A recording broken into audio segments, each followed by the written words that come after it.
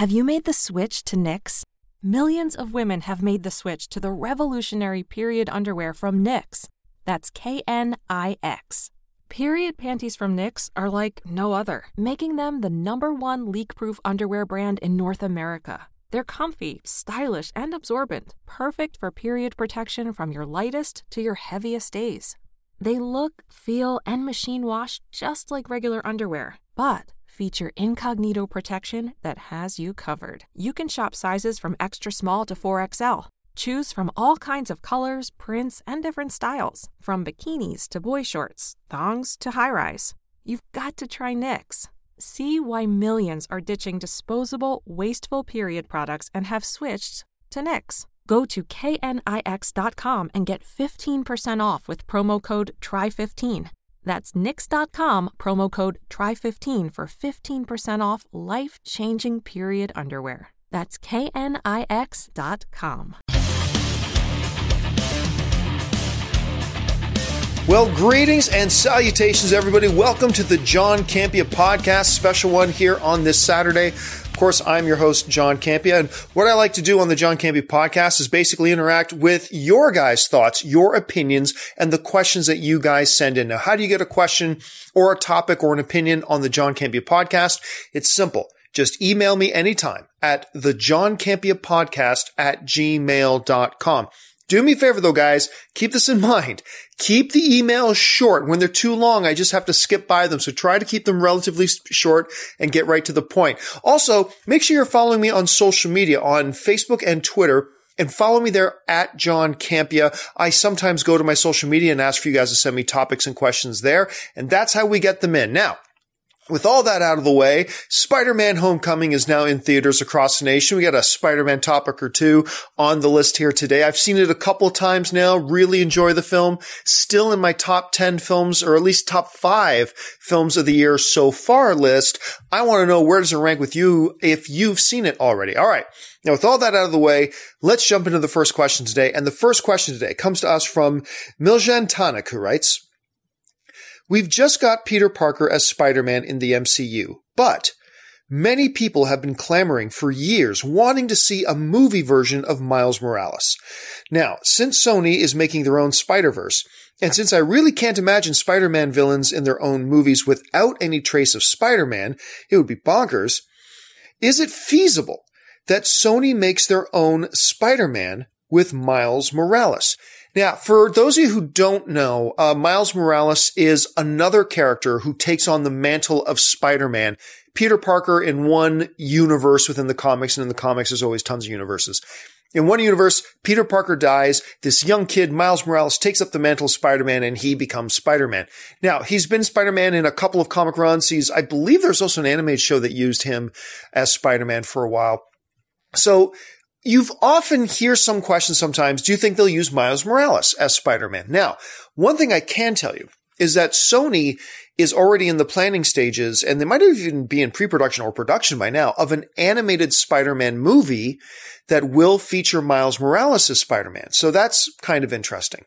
Now, with this whole other Sony world, if you will, where they're doing a Black Cat and Silver Sable movie and they're doing a standalone Venom movie with Tom Hardy playing Venom, I once thought that maybe this is a way that Sony will have their own Spider-Man universe without Tom Hardy, without Peter Parker, and in that universe where Tom Hardy's Venom is, without Tom Holland, I meant.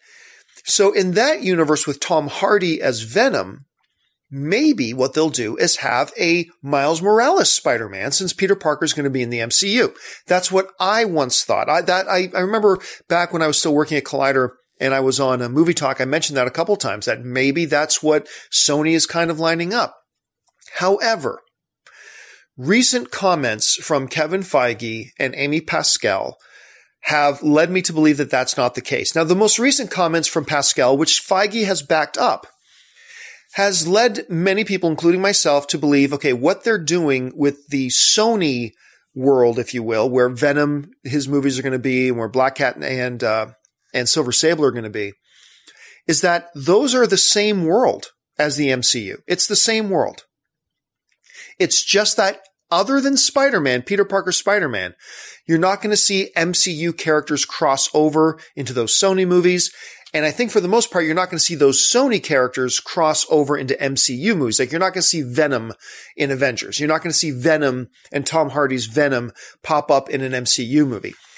The best way to illustrate it is to think of the Netflix Marvel shows. So Jessica Jones, Luke Cage, Iron Fist, Daredevil. Those shows exist in the same world as the MCU. Every once in a while in those shows, you'll hear like vague and light references to the events that happen in the MCU. Very small, very vague, but they're there. Clearly, those shows exist in the same world as the MCU. However, they never cross over. You're never going to see Iron Man pop up in Luke Cage. You're never going to see Daredevil appear in, I don't know, in an Ant-Man movie. They exist in the same world, but they do not cross over. So they're in the same world, but they're separate from each other. And the latest comments from Amy Pascal and Kevin Feige have led me to believe that that's exactly what Sony's going to be doing with their movies, with the Venom movie, with Silver Sable, maybe at some point a Kraven the Hunter movie. I don't know. Because one of the other comments that Amy Pascal has made is that you might see Tom Holland, Spider-Man, Peter Parker Spider-Man, pop up in those other movies. She said as much. So, yeah, I don't think they're going to go with Miles Morales. And as far as what you mentioned in your email, that so many people have been clamoring for a Miles Morales movie. No, they haven't. I mean, it's important for us to understand, like maybe you and all of your friends and everybody you know. But we have to remember that those of us who are plugged into the comics and plugged into like the geek sphere and stuff like that, we represent a small minority of the movie-going audience. And if I walk over to the Burbank AMC 16 right now and do a quick survey of 1,000 people coming out of theater and ask them, do you know who Miles Morales is? Maybe 20 or 30 of them might know. To the average moviegoer, Spider-Man is Peter Parker. That's who they know as Spider-Man. And I think that's the way they're going to keep it. Now, I think Sony is going to start dipping their toes in the water. Like I said, they're doing this animated film where they're going to have Miles Morales, and that's great. But I really don't think it's going to be much more beyond that. All right. Thanks a lot for the question, man. Let's move in. But then again, who knows? Anything can happen. In a world with Amy Pascal, anything can happen at any time. All right, let's move on to the next question. And the next question comes to us from Philip Jacobsen, who writes, "Hey, John, loving the new channel and content." Thank you very much, Philip. My question is regarding the comedy genre. Is the pure comedy genre dead? I remember back in the 90s and the early 2000s feeling like there was a stream of gut-busting comedies released every year. Now I struggle to name a handful of comedies from the last 7 to 10 years that have come close to the comedies of the 90s and early 2000s. Man, you are not wrong. I mean, the last couple of years, it's been struggling to really pick out really top-notch, high-quality, pure comedies like the 21 and 22 Jump Street films. Those would be a couple of the last couple of years that has really hit. But then you get movies like The House. That's out in theaters right now. Will probably be in theaters for another 15 minutes. That really disappoint. Trainwreck was another really good one, as a matter of fact. There have been a few, but it seems like there aren't a lot. But I really think the key to your question is when you mention the pure comedy genre, like movies that are just purely comedies. And because I think the reason we're seeing less and less of those really memorable pure comedies is because a lot of the best comedies lately seem to have been cross-genre comedies. Like I think the best comedy in theaters right now, The Big Sick. That movie is freaking hilarious. I love The Big Sick. It's tied for my number 2 favorite film of the year right now. But it's not a pure comedy. It is a slash. It is a comedy / drama, or really a drama / comedy. It's a biopic too, kind of thrown in there. It's Kumail's like biopic in many ways. So I think what you see is a lot of great comedies these days. It seems like the studios are trying more to put out comedies that are / something else, comedy / something else at the same time. And we're seeing a good number of those come out, and we're seeing a number of them that are really fun and really great. I mean, Baby Driver lists itself as a comedy, which at first I thought was dumb, but then I thought about it. It's like, you know what? There's a number of really good laughs in Baby Driver. So yeah, it's a slash. It's a comedy slash something else, or an action slash comedy, whichever one you want to prefer. There are a number of those. And I just feel like right now the trend seems to be the slash genres, the comedy slash something else. Now, every once in a while you'll get to This Is the End, which is a pure comedy, and I love that movie, or 21 Jump Street. They just tried Baywatch, but that sucked ass. You're going to see them still trying them. But I think for the next little while, you're going to see the best comedies will probably be those slash ones, the ones that are comedies mixed with something else. Now, everything in Hollywood and all of pop culture is, cyclical. I mean, everything moves in cycles, right? So at some point, the pure comedies are going to come back. They're going to try more of those and do more of those. And all it takes is going to take a couple of big hits, and then you're going to see just a big glut of them come out.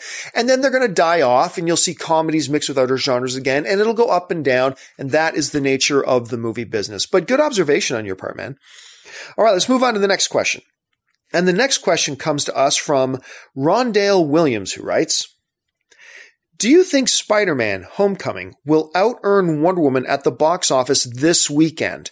Why or why not? Yeah, it's a fair question, man. I do think Spider-Man Homecoming will outgross the opening weekend of Wonder Woman. Now, Wonder Woman made, I believe, $103 million on its opening weekend, 103, 108. It's in that neighborhood somewhere.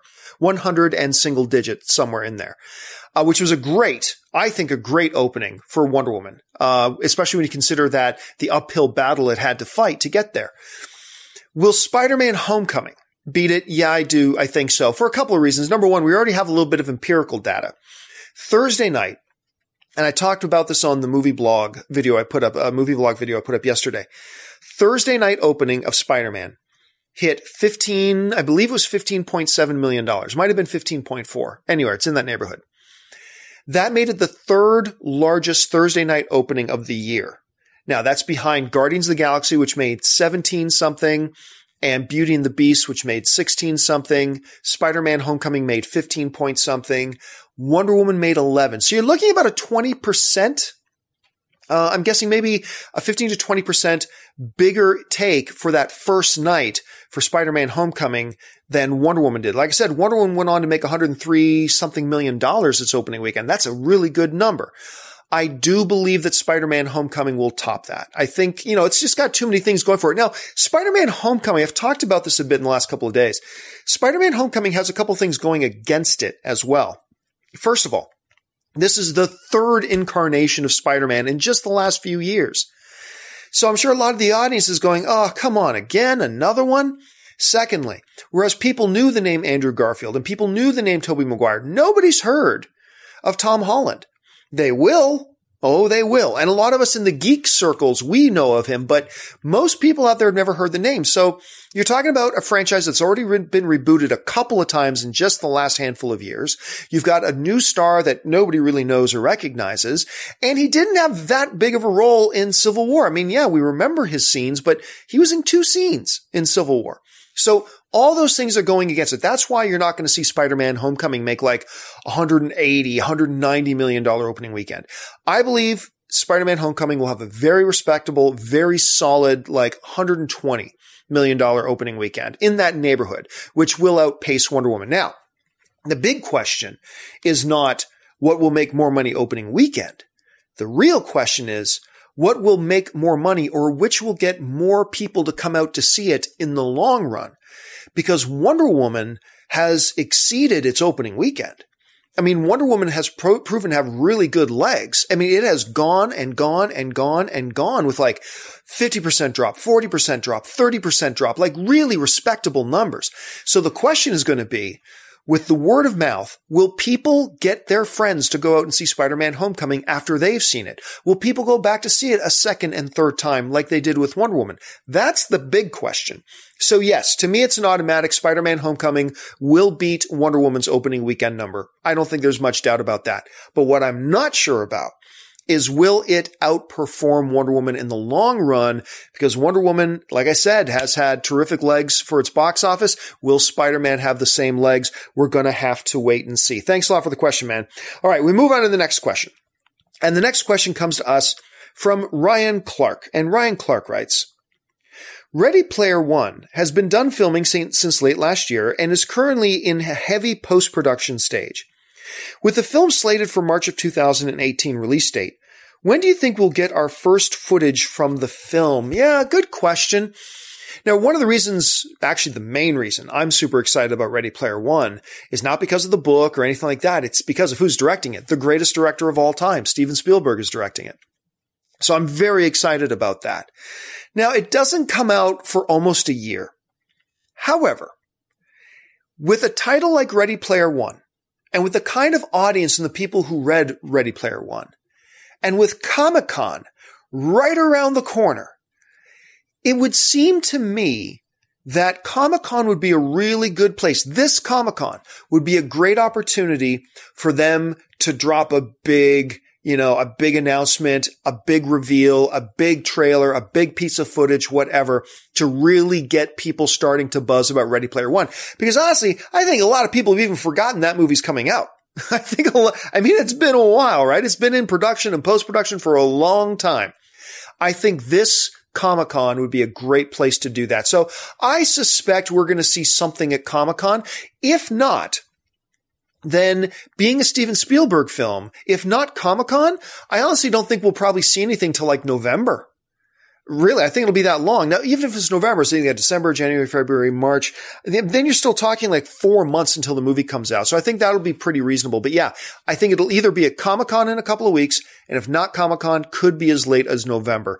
I know I'm dying to see what Steven Spielberg has been cooking with this property. I know a lot of fans. I've got a lot of friends who are big fans of the novel, big fans of the book, and they are nervous but excited at the same time to see if Steven Spielberg can do justice to this great story. We're going to find out here pretty soon. Thanks a lot for the question. All right. The next question comes to us from Hampton Sipper, who writes, "Hey, John, I've been following you for a while and thoroughly enjoy listening to your insight." Well, thank you so much. "I wanted to ask your thoughts on the TV show The Office.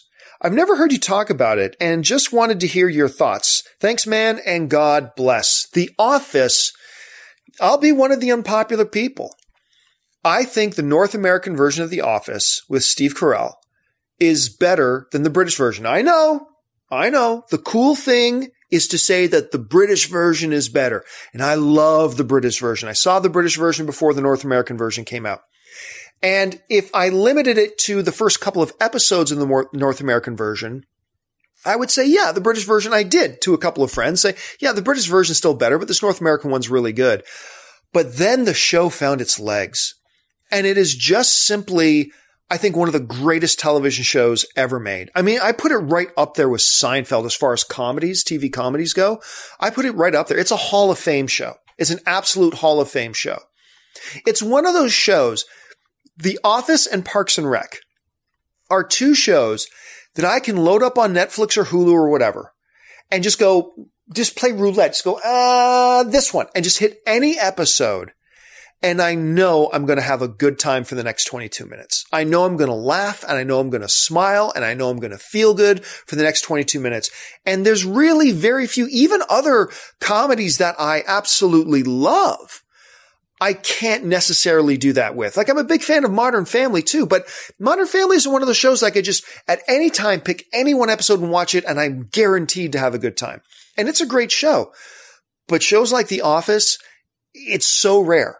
And somehow, some way, Parks and Rec kind of joined it in that upper echelon of really enjoyable shows to me. And it's true, like every once in a while, I'll come home and I may not have a lot of time, but if I got like an hour or 45 minutes to kill, I'll grab a soda out of the fridge, pop on the TV, go to Hulu or Netflix and pick a random episode of The Office and just hit play.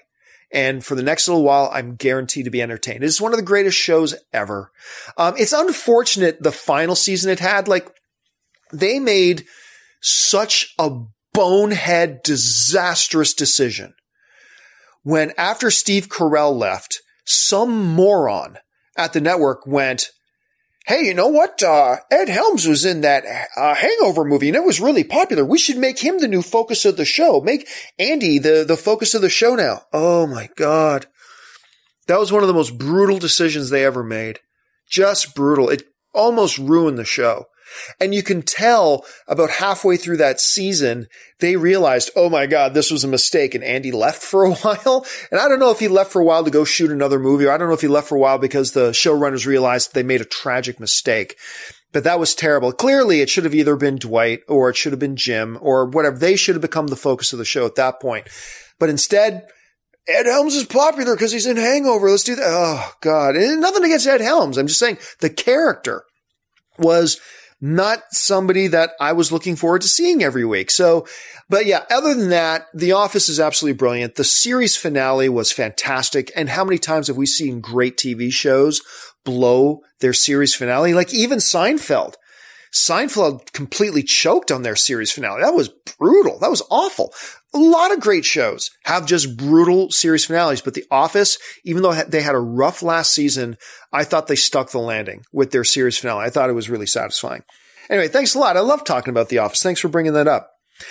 All right. Now, the final question of the day comes to us from Kenny Drew, who writes, I have a question about who will get directing credit for both the Justice League and the Young Han Solo movies, as they seem to be in similar situations. Will both Zack Snyder and Joss Whedon receive directing credit on Justice League? And will Ron Howard and Lord and Miller share the credit on Han Solo? Well, let's start with Justice League. With Justice League, I don't think it's that big of an issue. Zack Snyder is going to be the director of credit, okay? Zack Snyder did all the principal photography. He shot the whole movie. Joss Whedon is coming up to supervise the post-production and to direct the pickup scenes, to direct the reshoots. Now, once again, remember, these reshoots were always planned. There's nothing to worry about. It's like, they're doing reshoots. Something must be wrong with the movie. No. They planned the reshoots a long time before they ever started shooting the movie. This is fine, okay? So Joss Whedon's coming in to shoot that, but most of the lion's share of the movie was done by Zack Snyder. I don't think Warner Brothers has any desire, and really it's not up to Warner Brothers, but I'll get to that in a second. I don't see any reason why Zack Snyder wouldn't be the director of credit.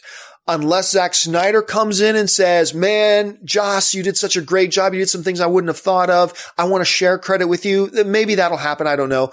But I think it's pretty safe to say that Zack Snyder will be the director of record for Justice League. And rightfully so. He shot the whole principal photography. Of course he should be. The Lord and Miller and Ron Howard situation becomes a little more tricky. Now, I mentioned a second ago that with Justice League, it's not actually up to Warner Brothers who gets directing credit. It's not. According to the deal that the film industry has with the DGA, that's the Directors Guild of America, only one body has the power to decide who gets directing credit, and that's the Directors Guild of America. The Directors Guild of America is the one who arbitrates and decides on who gets director credit. Much like the Writers Guild of America, whenever there's a conflict or some upheaval or some dispute over who should get writing credit on a movie, it goes to the Writers Guild of America, and the Writers Guild of America arbitrates that, and they decide who gets credit. Much is the same for the Directors Guild here. So what's going to happen is, as of right now, no decision's been made, and it's probably going to be a couple of months until the Directors Guild reaches any sort of decision. I have a feeling the Directors Guild is probably going to want to sit back, and then when they bring in the parties to discuss, the two different sides about who should get directing credit and all that kind of crap, I think one of the things the Directors Guild is going to look at is, what was this movie looking like prior to Ron Howard taking over? And they'll say, now, what does the movie actually look like now? And how much difference is there between what this movie was shaping up to be and what this movie is? If the movie still pretty much looks the same, obviously there's going to be differences, but if the movie still pretty much looks the same, I have a feeling they'll go Lord and Miller. If they feel and judge that, hey, it's significantly different from what it was going to be, they may go with Ron Howard.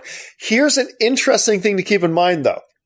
And I'm not suggesting there's any funny business, okay? I'm just putting this out there because it's a fact. You know who sits on the national board of the Directors Guild of America? Ron Howard.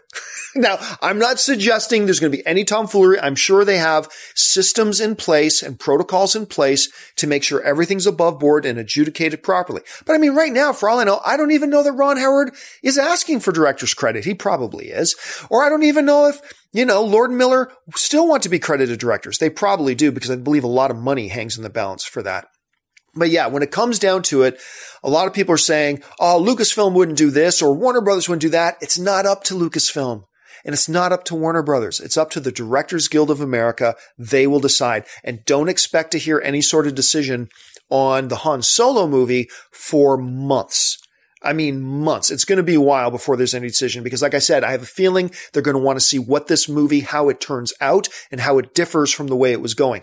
As far as the Justice League thing goes, I think we're going to hear pretty soon. Like, I haven't heard anything to even suggest that Zack Snyder isn't the director of record. I don't see any reason why the Directors Guild of America would overturn that. I don't see anybody advocating for that. I don't see anybody becoming an applicant for that. Zack Snyder is going to be the director of record for Justice League. Now, how much, how different will Joss Whedon's version of it be? Well, no one will ever know except Joss Whedon and the studio and Zack Snyder. But I think as far as on the record goes, it's going to be Zack Snyder. All right, guys, that'll do it for me for this installment of the John Campea Podcast. Hey, listen, I mentioned that Comic-Con is right around the corner. Are you going to Comic-Con or do you live in the San Diego area? Guess what? I am once again holding my annual Masters of the Web panel. It's on Thursday at 11 a.m. in room 7AB. That's the Thursday of Comic-Con at 7 a.m. in room 7A or 11 a.m. in room 7AB. I can tell you right now that some of the people that are joining me is the wonderful Trisha Hirschberger is going to be joining me. Christian Harloff is going to be joining me. And of course, my partner in crime, John Schnepp, is going to be on that panel as well. So, and I'm going to have a couple other names as well, but make sure you guys come on down, come and join us, meet us. We're going to take pictures with everybody after the panel and everything too. So make sure you come down and join us. I also want to remind you guys, I love using the app Share the Meal.